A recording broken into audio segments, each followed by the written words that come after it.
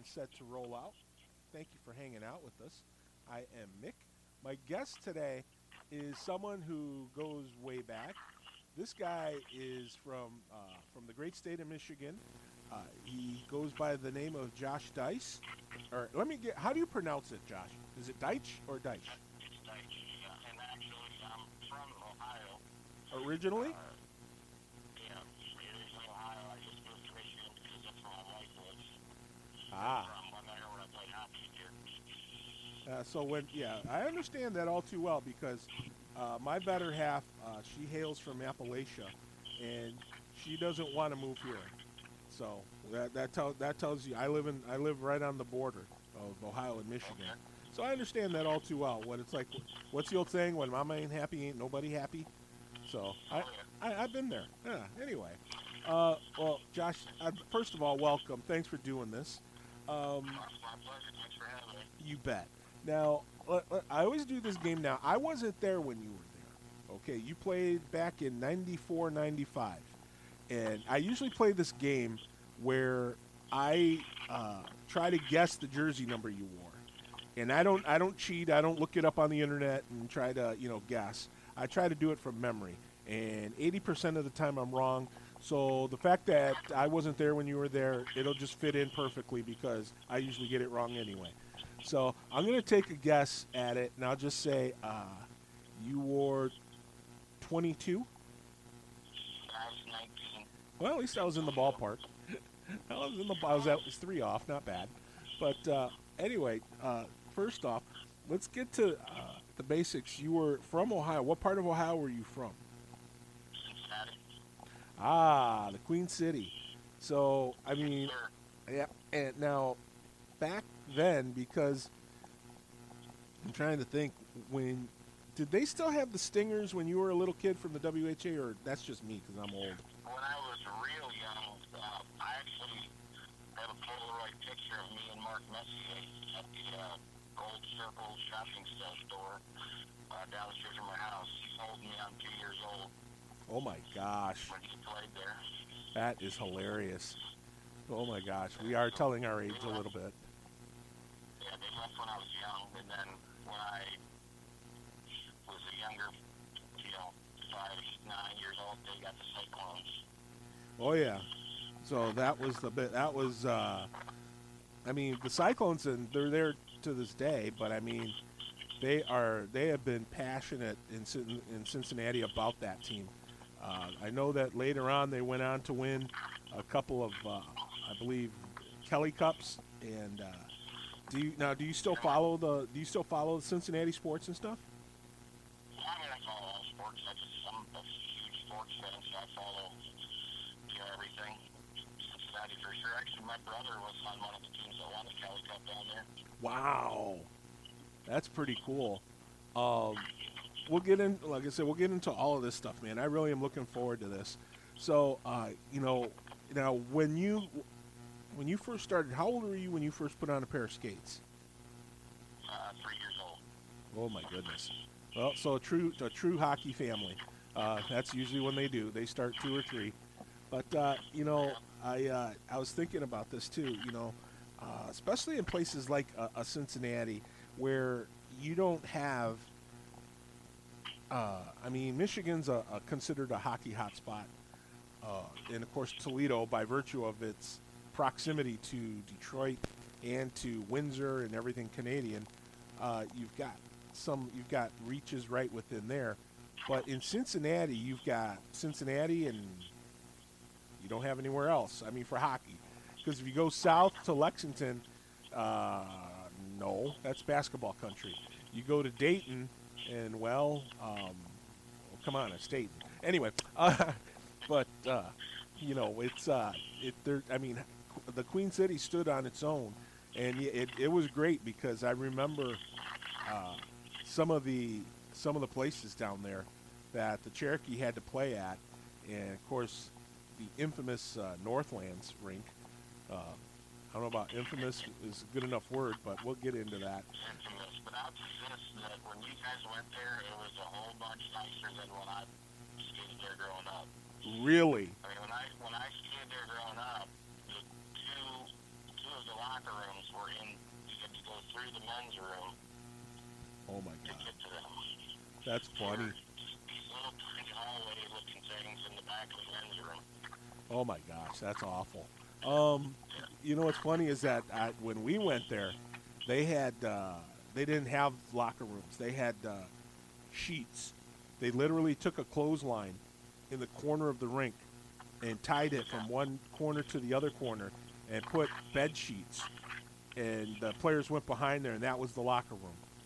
Yeah, I think that was when they were building. They actually eventually built locker rooms at the one end. That was Those were the in that direction because you couldn't have a junior team in the locker rooms in the bathrooms. They weren't big enough. those were the glory days.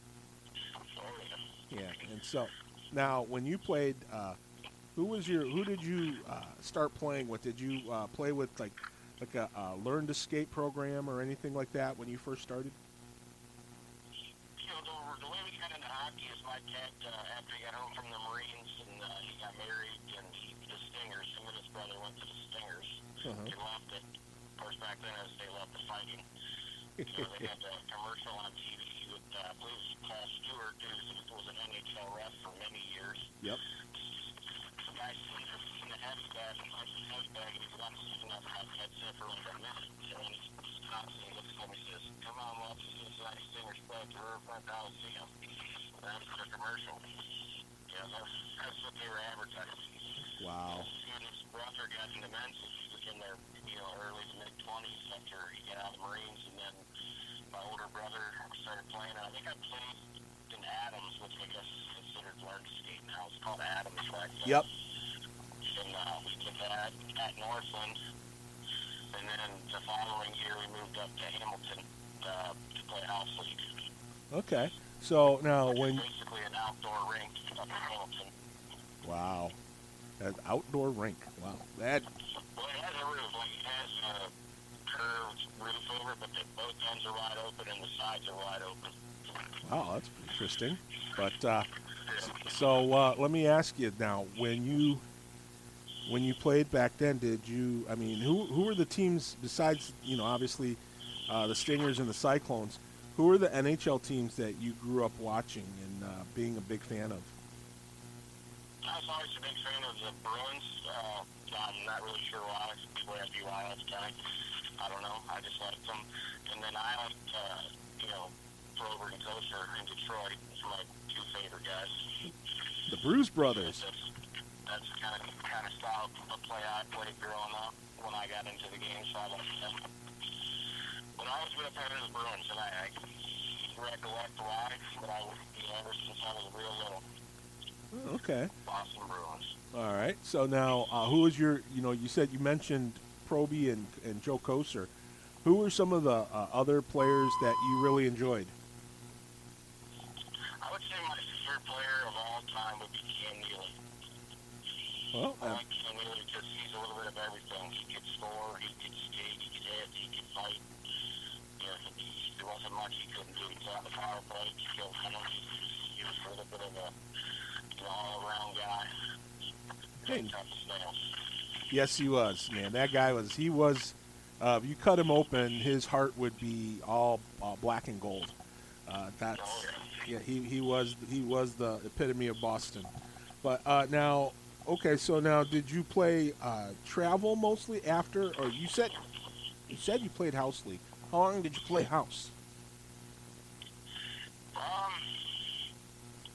I remember correctly, I played 2 years of house league in Hamilton, and then played for the Dayton Blue Hawks. Travel as a sport. Don't quote me for the sport part, but I played 2 years of house, and then we went up to Dayton to play for the Blue Hawks for travel. Oh man, that had to be fun. Dayton's not that far from Cincinnati, but still, it's like going. You're going to another city to play your hockey, and it's not like going from Toledo to Sylvania. I mean, you're going from Cincinnati to a place where you normally don't hang out or do anything. That was my whole career, buddy. We played in Dayton. I played for the Dayton Blue Hawks, I think, for a year. I played for the Dayton Stars. And then we played for me and my two younger brothers played for the Indy Wings for several years. My dad drove us to Indianapolis Ooh. 3 nights a week for practice. How And far then, how far of a drive is that to Indy from where you were at? well, almost about exactly 2 hours from our house to the rink. Ouch. But there was 1 year or 2 years he had to drop me off at the downtown rink in Indianapolis, like an hour and a half before my practice, and then take my brothers to the other rink for their practice, and then come back and pick me up afterwards. Wow. That had to be crazy, man. All that, I mean, well, if you love the game that much, you do what you got to do. Well, he was just trying to find us a better teams to play for. You know, when we moved to Indy after this, like the second year, we had a good enough team that we wanted to play AAA, and so there was a league called the Michigan National Hockey League out of Detroit, Mm-hmm. and we joined it, but they said you can join our league, but we're not coming to Indianapolis to play you. You have to play your home games in Detroit. Oh boy. So the Icebox was our home rink for a year in that league. That had to be. Well, I guess if you guys are used to being on the road so much, driving 4 hours isn't much of a stretch. But but still, man, that's just crazy, especially as a young kid. When you still got school, you still got stuff you got to do in addition to your hockey. Right, exactly. Well, right now my son is 17. He goes to high school, and he has all this high school stuff he does, and he goes to dances, and I never did none of that because I was never home. Holy crap! I was always away playing like home games on the weekends. Even when we lived in Cincy, we had to be in Indy, or probably in Chicago or Detroit or Pittsburgh. So I never did none of that stuff. I never did anything for school except for the work to get through school. Wow. So let me ask you, when you played, when you went to play up in Michigan, is that where you originally got scouted by Toledo? I have any idea. You'd have to ask Toledo that. I don't remember. Okay. I just went to tryouts the year I played there, and ended up on the team. They didn't really want me actually on the team that year to start the season. So Just kind of go ahead. no, I was just going to say, how did you end up playing in a Toledo uniform? How did you end up getting there? Well, if you want the long story, we drove to Indy for several years to practice, and then my dad got offered from a friend of his that he used to work for a job at Indy, so he moved us to Indy, so we were closer to the team. But the year we moved there, the Dayton Blue Hawks had a really good year, bringing like 5 or 6 kids from Cleveland, one kid from Pittsburgh, some kids from Indy, a couple from Dayton, and a couple from Cincinnati, and we just put a team together. So the funny thing is, he moved us to Indy, and I played in Dayton Oh my gosh. that next year because that team. So we went to nationals, Tier 1 nationals in Alaska, and lost in the semifinals. I want to say the Little Caesars Holy smokes. that year. So we did that. So I did that, because apparently I don't like being at home ever. Apparently not. And then the following year, that team kind of fell apart, and I ended up playing in Pittsburgh. But I lived in Indy still. Oh I my never gosh. practiced with my team, except for when we had a Friday night practice before home games. Oh my God. That is insane. So we played AAA for Pittsburgh. That might be where they scouted me. I don't remember. I don't remember anybody talking to me before tryouts with Toledo, so I don't know the answer to the question of how did they scout me, but that's the route I took. And then that next spring or whatever, I went to tryouts. I had a good tryout, I thought. And after tryouts, nobody talked to me. I'm just standing there. My dad's with me. I'm waiting, and nobody's talking to me. And time's going by. Time's going by. 30 minutes, 40 minutes, almost an hour. And we're standing there, and we're like, what the heck? And Chuck LeMay finally walks by. So my dad says, hey, we just go. Nobody stops us. And, we don't know what happens here. We don't know it's the first time what's next. And he said, I'll be right back. And we waited a few more minutes. Jeff walks away. Jeff comes back. He says, come with me. And he brings me to a small table in the lobby of the camo. And Searing and Omi and Bob Zion are all sitting there. And they sit me down and my dad down. And they start talking. And they say, you played good, blah, blah, blah. But if we take you on this team, you're going to be the 14th forward out of 14. Probably never dress. When you do dress, you won't play. And then if you're willing to do that and work hard and be part of the team, we'll take you. But that's the situation you're looking at. So my dad looked at me and said, what do you want to do? I said, Dad, I can play here. I know I can play on this team. I can do it. I want to play here. And he's like, all right. Sign him up. And then, so I showed up for camp. I had a really good training camp, and pretty good preseason. And by the first team of the year, I was on the first line for second line, I guess. Wow. Depends on the team. And the way they did that year, if I remember because everyone was going to scout a game, even if you were the best player, everybody was going to be a stretch. Mm-hmm. But I scored a goal every game for the first 10 games. So Searing kept not scratching me until I didn't score. In the 11th game, the 12th game, I didn't play. That's funny. I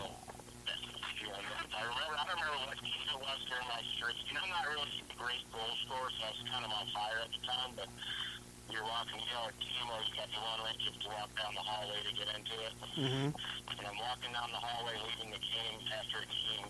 He happened to get behind me. He said, hey, Deitsch, I guess I missed you, huh? I said, that's all right, Coach. No worries. That's what I'm here for, buddy. Well, that's kind of that's got to be a nice feeling of redemption for you.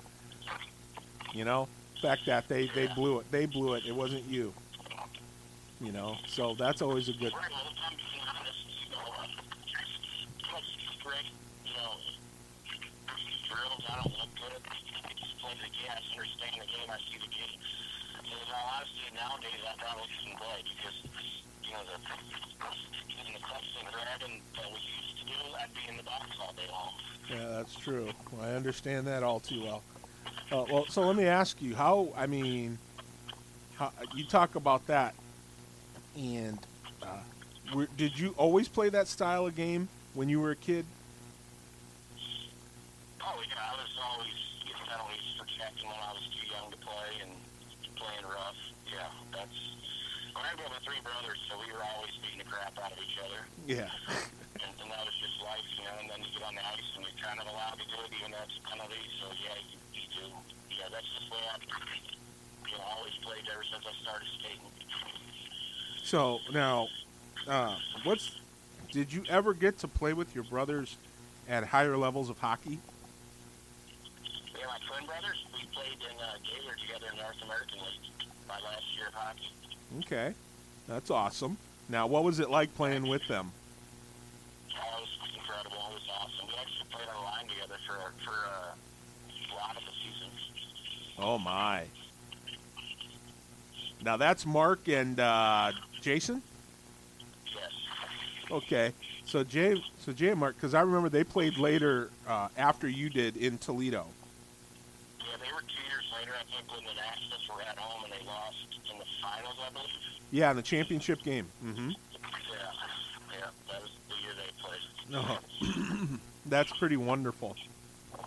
Now, that had to be hard on your family though, for as far as you got all your brothers and you playing hockey and stuff, and never mind all the cost involved, but the travel and being in 500,000 miles that you put on your car every year. That had to be rough on your family too, wouldn't it? Yeah, but my parents did it because they knew that's what we wanted to do. I mean, luckily there were four of us, but there was only three different places to be because Mark and Jay were always on the same team. So it would be Dad coached them once he got a little older, so he was always take them, and then my mom would either take me or I would go to somebody else if she would take my brother. You know, Well, that works. we worked it out, and we've always had like you know, I had some friends growing up. I didn't have a lot of friends at school because, like I said, I was never home. But you know, they would always have the new Jordans and this and that and everything else, and we had all the clothes we could get because we wanted to play hockey, and that was fine because that's what we wanted to do. That's hey, nothing wrong with that. Now, so you come to Toledo. What was it like when you walked into that locker room for the first time? Well, if being honest, it was just a locker room because we didn't have our own locker room. We had to take our stuff home at night. Yeah, true. But We didn't have a locker room. It was just, I don't know. Everybody says, you know, they were nervous, they were intimidated. I never got that feeling. You know, it was just another game to me. You know, if I didn't think I could play, I wouldn't have been there. You well, know, I don't get intimidated. I don't get nervous. You know, I know what's expected of me, and I just go out and do it. okay. So, do you remember you said in the first dozen games or so, or 10 games, you scored a goal. Do you remember your first goal in a Cherokee uniform? I don't. I don't. The only one I remember, the first one I remember, and I don't know if it's the first one, was a rebound. John Sonderman took a shot, and the goalie was kind of laying nowhere near the net, and I just banged it home. Mm-hmm. Do you remember who it was against? No, not right off. I want to say Royal Oak, but I don't know that that's true. Okay. So now, did you have a ton of penalty minutes when you played in Toledo? Yes. I always had a lot of penalty minutes because the thing is, if I wasn't in penalty minutes, I wasn't playing. Like, because Searing tried to get me to stop getting penalties. Like, right around the time that I didn't score that game, he's like, you need to calm down and you need to get stuff under control. Then I'm thinking about worrying about penalties, and I'm not playing hockey, so it kind of affected my game in a negative way. Mm-hmm. You know, a lot of the guys, the scouts that talked to me when I was growing up, you know, after Toledo and in Toledo, will say, you know, you play a game kind of on the edge of out of control. Yeah. Not out of control, but almost. You know, and that's how I had to play because I wasn't fast. I didn't have the best skills as anybody else. You know, I understood the game and I was smart, but I also had to be the hardest worker out there. You know, and that means you're going to go hard at the corner. I'm going to finish every check. And when you finish every check, you're going to get penalties even if you don't do anything because refs make mistakes all the time. Mm-hmm. Now, who? Got a lot of penalties. Now, who were your line mates when you played back then? Do you remember that? Well, I remember playing a lot of the time with a guy named John Sonderman. He was older than me. Ironically, he grew up playing in Cincinnati with my older brother when we were kids. And then at some point in the season, they put me on a line with the Donskov brothers, and we played together through the national tournament that year. Wow. Now, what? They were still, I was the brute on that line. You know, I'd go in the corner and get the puck, give it to them so they can work their magic, that type of thing. Hey, nothing wrong with that. It's now when you played back then. Do you remember how many goals you ended up with in that season? I have no idea, and it's, for whatever reason, it's not on any of the Hockey DB or Elite Prospects websites either. Of course. I all the time. I know how many I got in junior A because each year I got like 5. But when I was in junior B, I had more because I scored 10 and 10 games, but I have no idea how many I got. Okay. Well, don't forget, too, there was no internet like we know it now back then. Right, I know that. But anyway, so what was it like playing for your coaches? I mean, Scott was Scott. Scott always tried to. He was more of a tactical guy. In other words, he tried to get into your head. Omi was. They always say good cop, bad cop. Omi, I always remembered him as being good cop. And then Zion, Bob was always kind of bad cop, but he was still a good X's and O's coach. Well, Bob could be the worst cop if you did something wrong that made him mad. Yeah. Like not standing still during the national anthem or something like that, that he would snap. Or if you got in trouble for off the ice, because I remember, and I think one of the other guys talked about this on your podcast when Mark and Jay were there. Jay got busted with some of the other guys for drinking. And it was literally his first time, but Bob made him go to an AA meeting. Oh gosh, yes. Yeah, that was Robbie Kroll. Yeah, there you go. I just saw that one the other day. But yeah, Steering was, he was a good coach. I liked Steering. He was, like you said, he was the tactical guy. He wanted you to do things a certain way, and if you couldn't do them, he wasn't going to use you. I loved Todd Omi. Todd Omi was, probably one of my favorite coaches I ever played for. I think he'll tell you that I'm probably the toughest guy ever to play for the Cherokee, if you ask him. He told my son that. My son went to training camp with him this year, so he told me that. That's funny. That's funny. But, yeah, the other thing if I had one complaint, it was that, I like to fight every once in a while, and Searing did not want me to fight. Huh. Ever. And I think he's in years later, and we kind of let him go more, but he was like, get on me. If you fight, you're not playing tomorrow, and stuff like that. And maybe it's because he thought I was a better player than that, and I shouldn't fight, but sometimes it needs to happen, in my opinion, and we didn't have anybody else who's going to do it. So, I think anyway, a few times. So, who else was the tough guys on your team back then? Was there any other guys that wanted to drop the mitts? Not that I can really remember, no. I mean, we had a kid named Jim Esterline who I lived with that should have been, because he wasn't a great skill player. He was big. He was a sophomore in high school, and I think he was benching 350. Holy cow. He was just a monster. If he would have played the game the way he should have played it and fought what he should have fought, he probably would have made it pretty high in hockey. But he didn't. He wanted to be a goal scorer. And it's 94, 95 is, 25 years ago? Yeah, thereabouts. I don't remember anybody else really wanting to fight. I mean, no. Wow, okay. I don't think so. Okay. Now, was the league as a whole, were there a lot of fights back then, or was it pretty much low-key score? Because it's Junior B, so a lot of people think automatically, nothing but fights. But I didn't see, like I said, back in the 90s, I didn't see that as many fights as I thought I'd see. I don't think so. I think, like I said, well, with us, Steering did not fights, so obviously we didn't have a ton. I can't say what happened with the other teams, but I don't think there was a ton of fights that. So the thing is, nowadays with Junior B, Tier 3 Junior A. There you go. Which is crazy to me. It's still Junior B. Yeah, anyways, I understand. You have so many Junior A teams now and so many Junior B teams. There gets to be more of that. Like, when I played in Toledo, there was, I think, 9 teams in the Central States League. There was a Tier 9 team in Minnesota, and then there's a couple leagues out east at the Junior B level, and then there was the North American League had either 9 or 10 teams, and the USHL had 8 teams. Yep.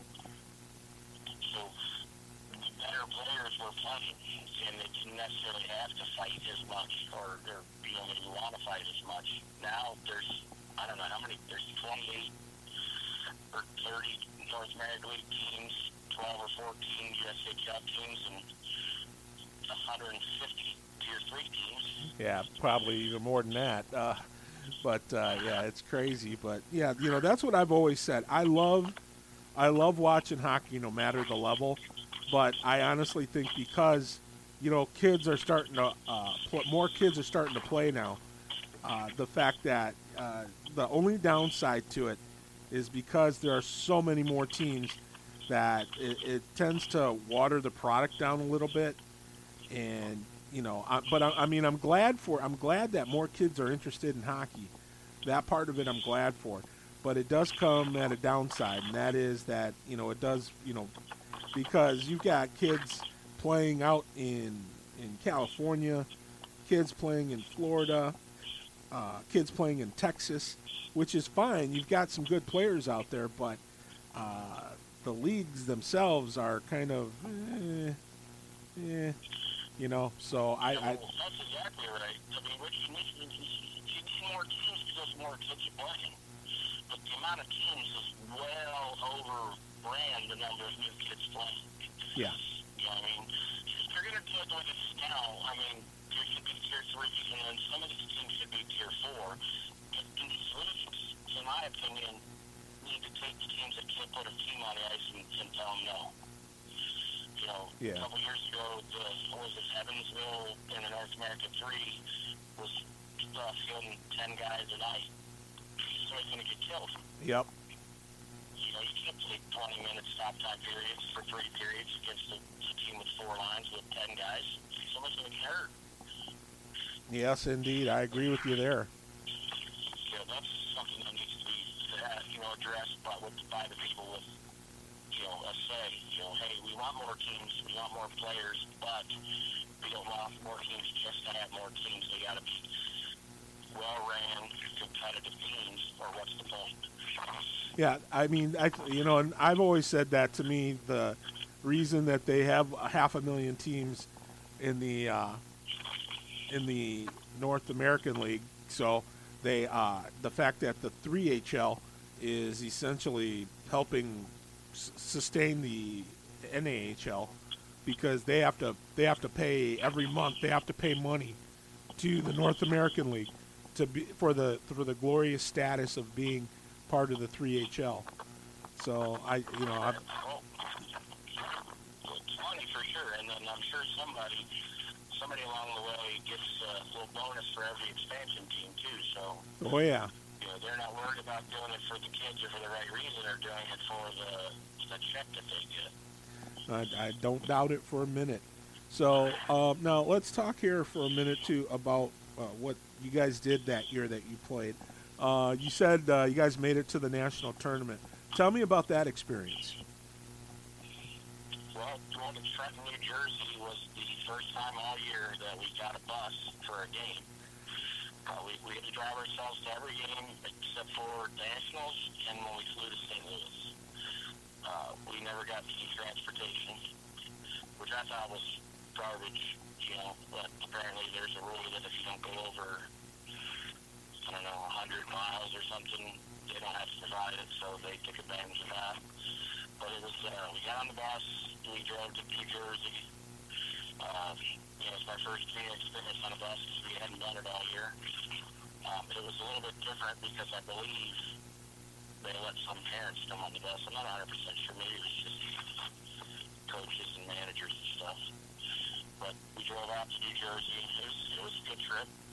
We got out there a couple days before we got to play. We got comfortable. We had a practice, I think, on a Wednesday. Played on Friday.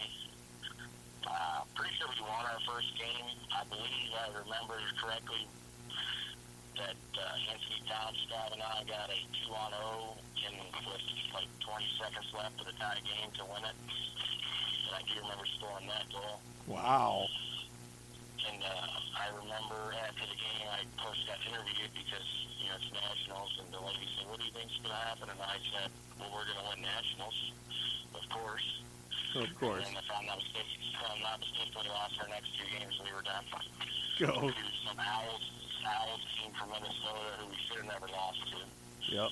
And then Appleport is always good. Yeah, they were a powerhouse back then.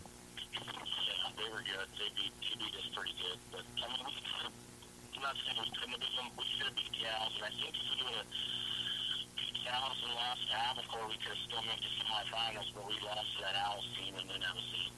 And it was a great experience. A lot of scouts. I got approached by a lot of North American League coaches and stuff like that. But this is fun, Yeah. with the guys. The only thing if I had to complain is we decided that we're in Trenton, New Jersey, so hey, on our day off, let's go down to the city, to New York City, and check it out. Never been. And I want to say it was Miss Reniger kind of vetoed it because she said, what if you guys get mugged? I'm like, there's 25 of us. Who's among us? Well, 25 of you, and besides that, you could take care of yourself pretty good.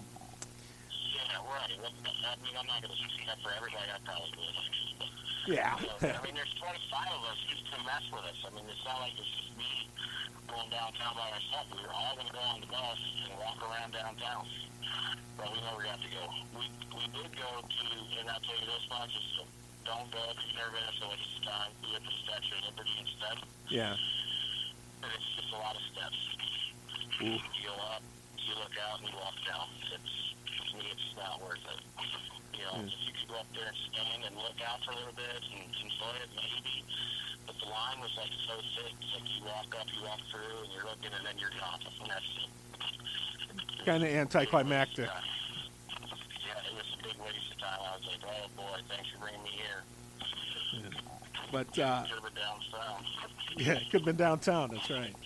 But now, because the thing with, you were talking about Apple Corps. Your brothers actually played against them when we had nationals in Toledo, or in Sylvania, and I just remember that because I remember that game because the Scuderi brothers were playing for Apple Corps, and they went on to put Rob and Ken Scuderi, and they ended up playing in the NHL, and so I mean, they, like I said, back then, Henry Lazar had powerhouse teams back then. I mean, kids would do anything to play for him, and without question, that organization was the top. They were better than a lot of junior A teams back then. They could have beat some years. They could have won a lot of games in junior A, but that's when kids out east didn't want to come out to the North American League or the USA together. They wanted to stay close to home.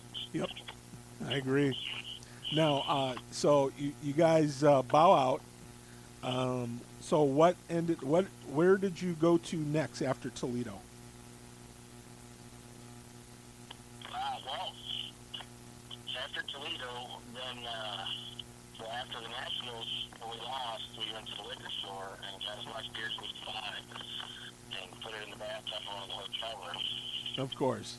And then we all drank and had a good time. And then me and Johnny Sonderman apparently fell asleep in the lobby. Bus was supposed to leave at 8. At 7:30, one of the other guys comes down and says, "Hey man, are you guys ready to get on the bus?" Nope. We better go get our stuff. So that was kind of interesting. And then the bus ride home wasn't nearly as nice as the bus ride out after a long night of drinking. Of course. And then one of my complaints from that year too is when we got back to Camo, we had a locker room, like I said. So I'm thinking, we just go home, get our billets, and go to sleep, and we'll meet up and we'll deal with it. But no, Doc McCarthy and Scott brought garbage bags out at Camo and said, "Hey, give us all our gear back right now. And put your stuff in this garbage bag and you can take it home with you." Oh, nice. I was like, wow, really? We just went to Nashville, just had a really good year, and he's kicking us out the door tonight, right? 8 o'clock in the morning. But, yeah, so after Toledo, what I did was I tried out for Danville in the North American League, and Windsor or Sarnia, one of the two, in junior Canada. In Canada, I don't remember what it is, OJHL, I think. Mm-hmm. And ended up signing with Danville, and then went to training camp in Danville. Was having a good camp, was there. Everybody went home for, I think, what's the holiday then? Labor Day? Yeah, Labor Day, yep. Everybody went home for Labor Day, but I stayed because Coach and a couple other guys were like, "Hey, we need guys for the parade. Can you stay?" So whatever, I stayed. And my house is only an hour away anyways, so I want to go home. And then I ended up going to some party in this little town called Hoopston, getting my butt kicked. Still don't know why. Guys, "Hey, what's your problem?" And they picked a fight, and I got beat up by 5 hillbillies. Ah. And one of my roommate just kind of let me get my butt kicked, which is nice.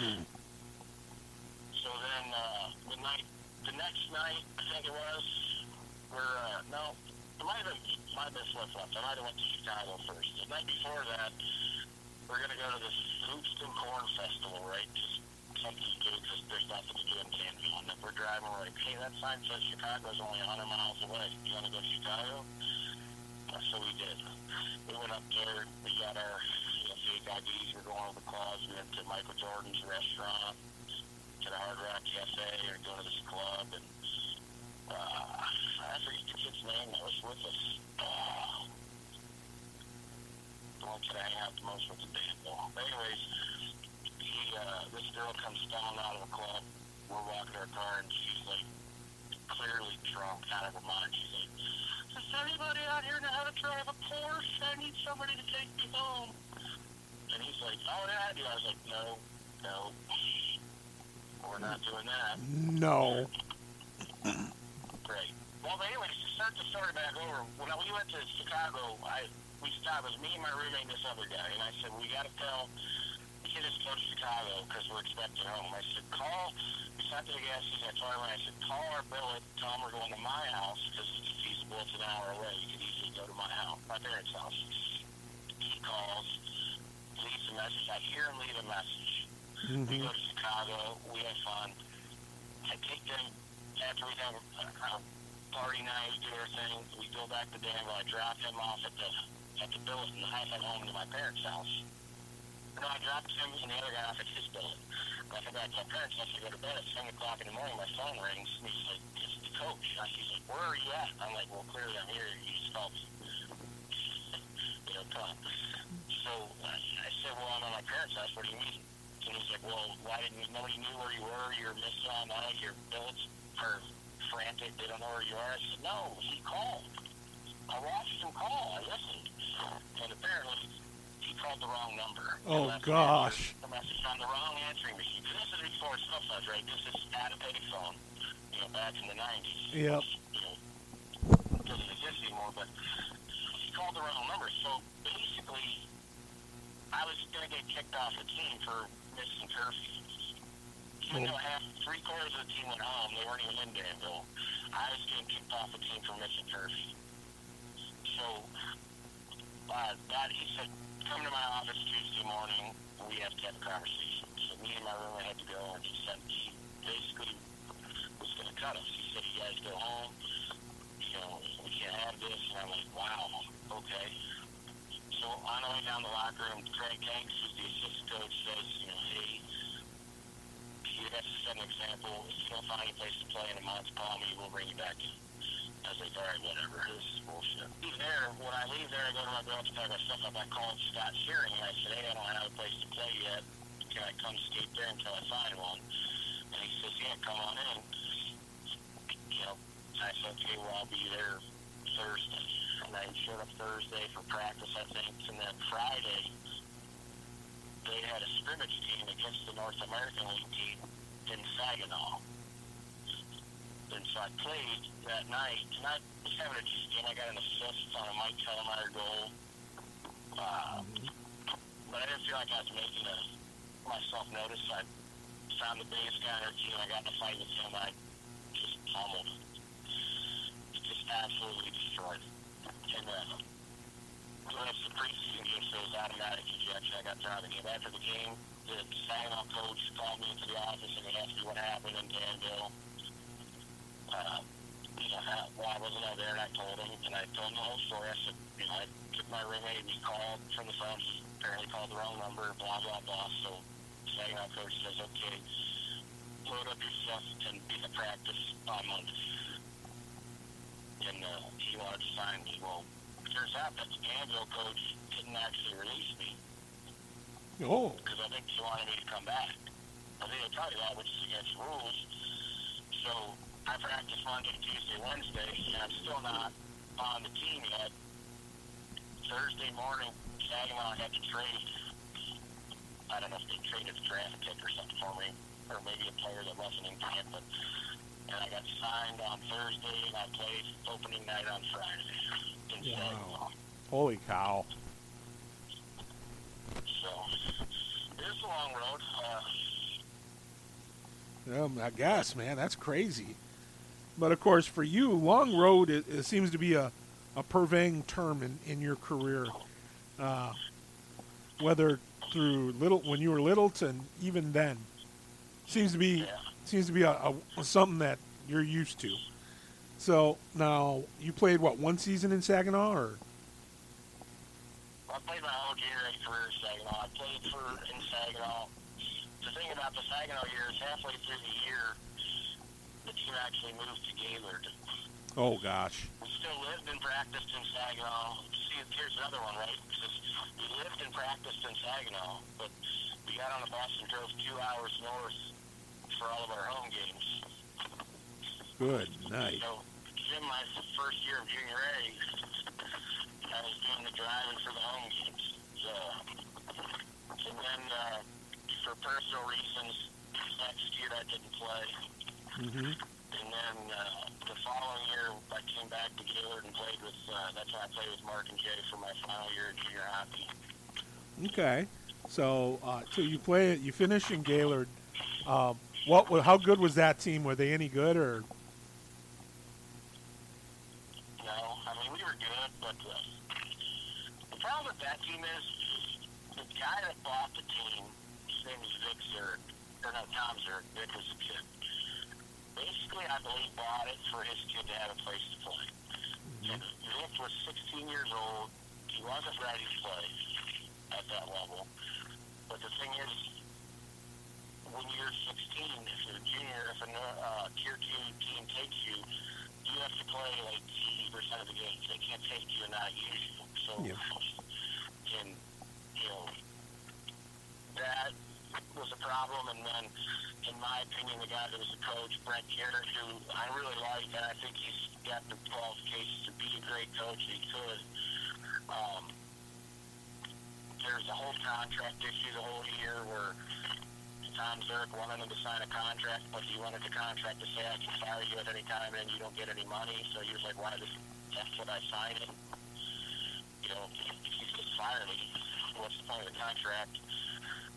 So there was all that drama, and he also, Brent also brought in some players that I thought probably weren't at the level they needed to be, and they needed to recruit a little harder, but it is what it is. I had a good time, played a good year until the end of January when Tom Zurich's son got caught drinking, and of course, since I was the oldest player on the team, it was my fault. of course. So I got some. I mean, I probably did buy him the beer, I'll be 100% honest, but better than me not making a drink. That's right. You know, so. You can lead a horse to water. January 8th, I turned 21 January 8th that year, so I bought a lot of beer. But that didn't mean I had a fake ID before that, so I bought it before January 8th. It didn't matter. You know, nothing changed. Mm-hmm. Except that he got caught.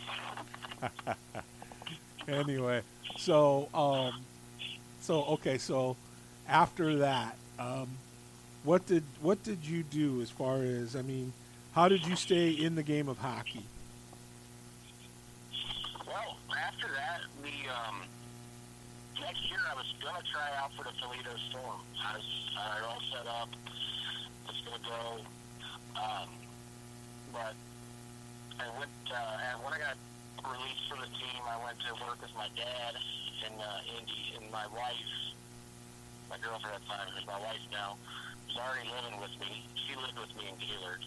You know, we had an apartment, so we had all our parties and stuff. But she lived with me, and I was working with my dad, and I was making like $750 to $950 a week. Yeah, I had a good job, good car. And Toledo called me, and they're like, "All right, well, so we just want to talk, and as a role player, we'll offer you $175 a week plus apartment." And I'm like, wow, that's like less than a third of what I make now, and it just ended up not playing. I didn't go to the game enough. I probably should have, but sometimes you gotta make life decisions and move on. So that's what I did, and then me and my wife got married that August. My daughter was born in May.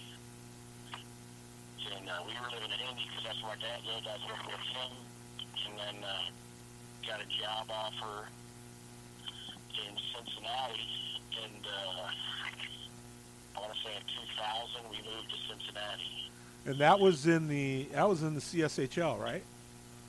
Right, well, I got a truck driving job in Cincinnati first, and then I'm down there, and then I see the ad for the CSHL job, and I go, and I get that job, start working with the team, and driving a truck, and I was the associate head coach or something like that, and so I'm helping out, and I did that for the Cincinnati Cobras for that year, and then started the next year, and then a month into the season, they fired the head coach, and they made me the head coach, and I'm only 24 years old at the time. Wow. So I was the head coach. But the only problem with that team is, and they had so much potential. You know, first of all, they were at Northland, which is awful. They should have been up down the street at Sports Plus, because it was so much nicer. Yep. And the owner and the two owners wanted to build the team out of mostly local kids. And I said, you're never going to win. You're just not going to win. You know, even the second year when I did a lot of the recruiting, we brought a bunch of kids in, but we wanted them to be at least half local kids. And they made us take this goalie who, great kid, Jimmy Bow something. Great kid, I like him, but he just wasn't at that level. He wasn't a goalie that could play at that level. So if you don't have a goalie, you know, in this league, if you don't have a goalie, you might as well not play. Yeah. Because you never win. So I was battling that, and I'll tell you this is how bad the team was, right? Ken Bassrab was the general manager and the second owner of the team. Mm-hmm. He had a kid playing in the league. When he owned a team, he was playing in Toledo. Yeah, Nick Bassarab. Yeah. Well, how bad does that look if your kid don't even want to play for your team? I mean, come on. It's just right there. You know, so it was a good experience. I got to learn a lot about coaching, but it was like a no-win situation. You know, and I told him, because Ken was really the problem. He was the one that wanted the local kids, wanted this, wanted that. We had an issue. Here's a story I'll tell you. We were in Toledo and I was coaching. A fight breaks out on the ice. It's kind of a 2-on-1 situation. And I see two guys leave the Toledo bench. So I tapped two guys in front of me in the shoulder, two guys I wanted, and I said, go. Because they're two guys. I don't know if their guys were going to fight or if they were just going because there was a change in the whistle. But better safe than sorry, I said my two guys. And when I said go, everybody on my bench went. The whole bench clears. Oh, gosh. Onto the ice. And then this is when Omi was the head coach. He doesn't send his bench, so I look like this. But he didn't intend for that to happen. It's not what I meant. But so after that, the league's handing out suspensions for leaving the bench. And I did a calculation. I said, we only dressed 18 or 17 skaters. We already had 3 guys kicked out of games for fighting. And whatever. But anyways, one guy shouldn't have got suspended. And I went to Ken. I said, we got to go to the league. This guy was already on the ice. He should not be suspended. You know, you're punishing the kid for nothing. And he says, well, we're the Cincinnati Cobras. We can't argue. We don't win. I'm like, dude, are you kidding me? That's crazy. So you're gonna, and then Ken wanted me, the league fined the team, which is fine. You know, and he's like, well, we're going to charge that to all these players. I said, you're not. You're not going to charge. You can take it out of my pay if you want, but you're not charging these players who are already paying you a ton of money to be here. You know, so at the end of that year, that was the head coach. I told Bob Meindick, who was the main owner, I said, look, you got to get rid of him or I can't do it anymore. You know, I got enough issues to deal with trying to teach these players to play hockey and deal with the day-to-day operations and not have to fight with him every day. And another thing, here's the other thing that he did. I told you our goalies were bad. Yeah. I brought in a goalie that was better, a kid from Memphis, better than both of them. Those are the ones we had. Some Bassrab wouldn't put him on the roster, so I couldn't play. Ouch. I was like, what's the problem? He said, we already have 2 goals. I was like, well, we need better goalies, because when the third shot of the game goes in every game, it's kind of tough. You know, guys get deflated. Man, oh, man. That was my first experience. And then, so after that, we lived in Cincinnati. maybe another 6-8 months, we moved back to Indy. I went back to truck driving, and then, so what was that, about 202, I don't know, 03, Jacob was born. Around 06, maybe, I get a call from Mike Kellermeyer, and he's looking for an assistant coach for a high school team. Cathedral Chicago High School, and I helped him with that for a few years. Right about the time my son was doing learn to skate, and then I did high school with Mike, and I did house league with my son until he was 6 or 7. Then we started to travel. And then I coached him all the way until we moved to Michigan. Now, when did you move to Michigan? So right after Thanksgiving 2013. Okay. So what we did was my wife wanted to move back for years. She missed her family, and then I got laid off from my truck driving job. So I said, nothing keeping us here now. If you want to go, let's go. Yep, nothing wrong with that. So what is Josh Deitsch up to these days? Just working, man. I work at a trucking company here in Saginaw. I dispatch trucks. I rework loads on trucks. Just 9 to 5 like everybody else. And then I do a little bit of hockey advisor business on the side, helping kids out, help kids find a home that may necessarily be the most highly scouted kids. So, I want to do that. With so many teams now, it's like anybody can get to a tryout, but you got to get to the right tryout, because, for instance, if Metro Jets have 18 returning skaters, do you want to go to their camp? Probably not. Mm-hmm. But every, regular dad or mom's not going to be able to find that info out. They're not going to tell you that on the phone. Yeah. But I can find out. And I can say, hey, your chances there, you're probably better off going to Toledo. You're probably better off going, not Lansing, not this year because Lansing COVID, but... Yeah, I know what you mean. Whatever, I can say, hey, you're probably better off in Lake Erie because, they had 12, 20-year-olds. They're wide open. You know what I mean? So yeah. I just do that on the side, kind of help people out, make a little money myself, but mostly do it to help the kids. I was going to say, it sounds like you still like being around the game still. Do you see yourself ever getting back to coaching? Possibly. I've thought about it. The thing is now, my son should be moving on to junior hockey next year, and then I should be, we have a lot of free time, but, we messed up, and we had a 6-year-old now, too, so we had an accidental addiction 11 years after we were done having kids. So I'm thinking he'll start. He didn't want to when he was 3 like his brother did, but he just started to learn to skate, so hopefully I'll be coaching him next year. There's nothing wrong with that. Hey, as long as you doesn't matter where you are, as long as you're still keeping your feet wet and still involved in the game. So, so what's the name of your company where folks, if they want to find out about, if they want to see about, as you said, how to get kids to the right camp, not necessarily just any camp. It's called Player Rep 247. Okay, is there a website or a Facebook page or anything, or? All of it. There's Facebook, there's a Twitter, I think there's Instagram my daughter set up.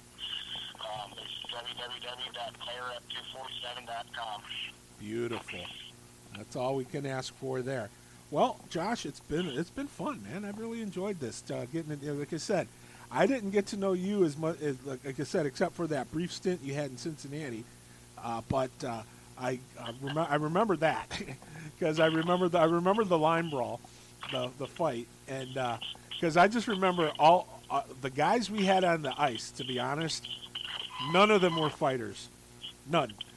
We had a kid from Czechoslovakia who was like maybe 5'7", 140 pounds. That was our toughest guy out there, and he yeah.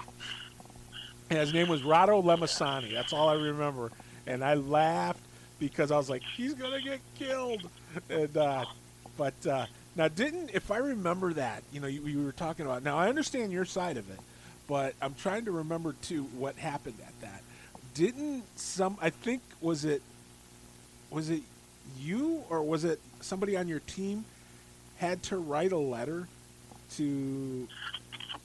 Uh, I think. Yeah, Kim Bassett wrote that. He tried to get me to write an apology, and I'm like, no, I'm not doing that. If it did happen, it's part of the game. He wanted me to write an apology letter to the youth organization in Sylvania because they had a bunch of players there watching the game.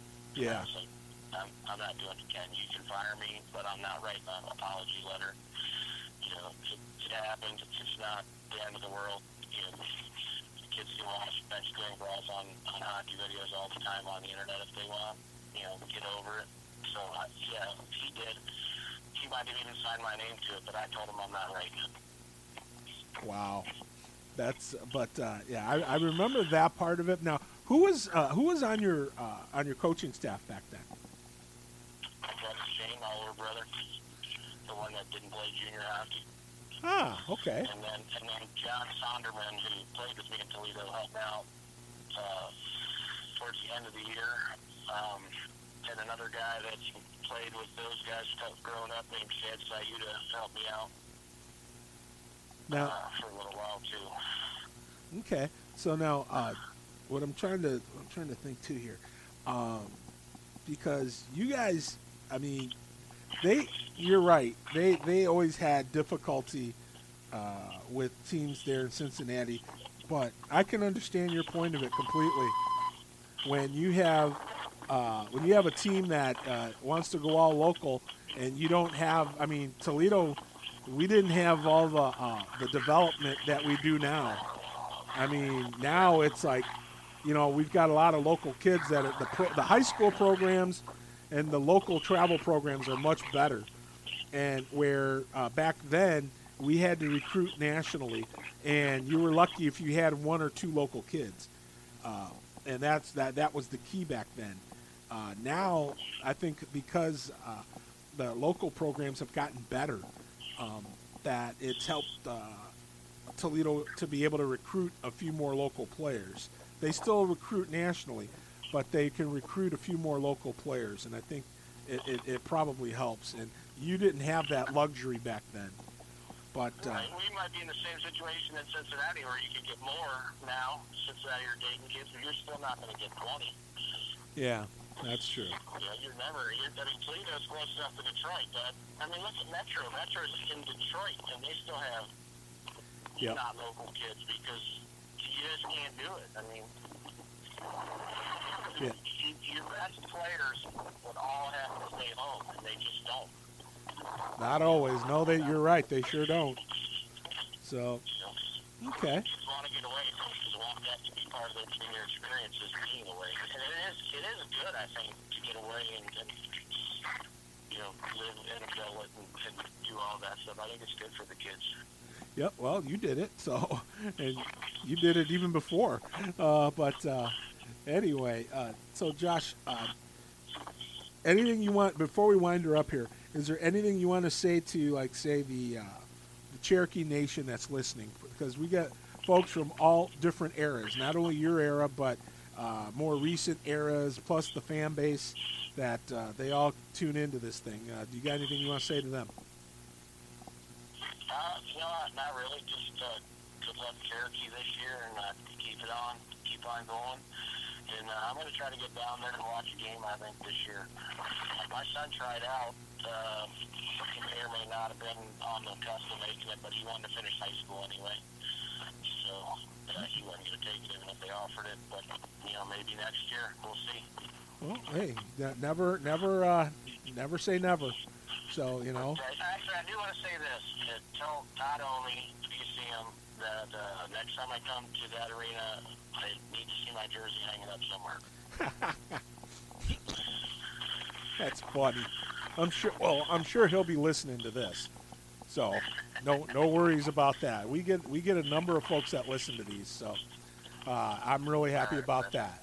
So, but you know what? Yep. So, Josh, I appreciate this, buddy.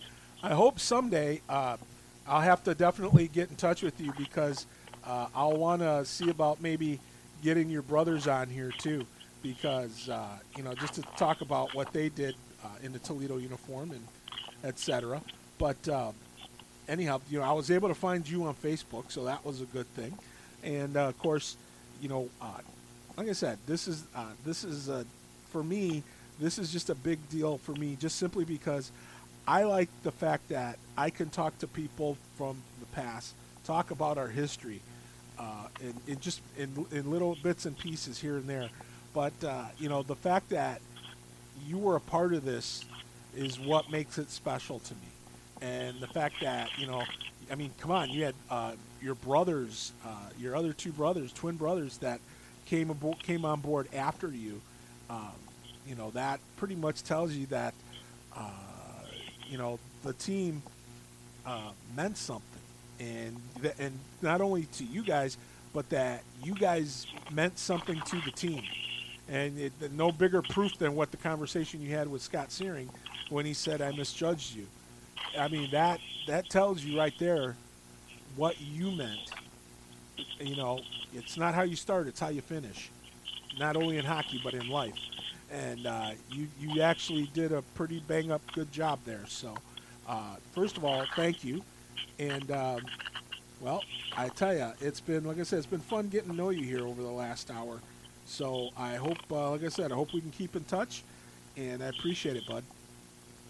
All right, sounds good, man. I appreciate you having me. Thank you very much. Thank you. Well, that's going to do it here from Cherokee Rewind episode 38. We appreciate it very much, you hanging out with us here with Josh Deitsch. And don't forget, you can download every episode. Just subscribe to whatever platform you use, whether it's iHeartRadio or Google Podcast or Amazon Podcast, Spotify. Just put in Cherokee Rewind, subscribe to it, and every time a new episode drops, it'll notify you. So be sure to do that. So for Josh, I am Mick, and we will talk to you again next time right here on the Cherokee Rewind.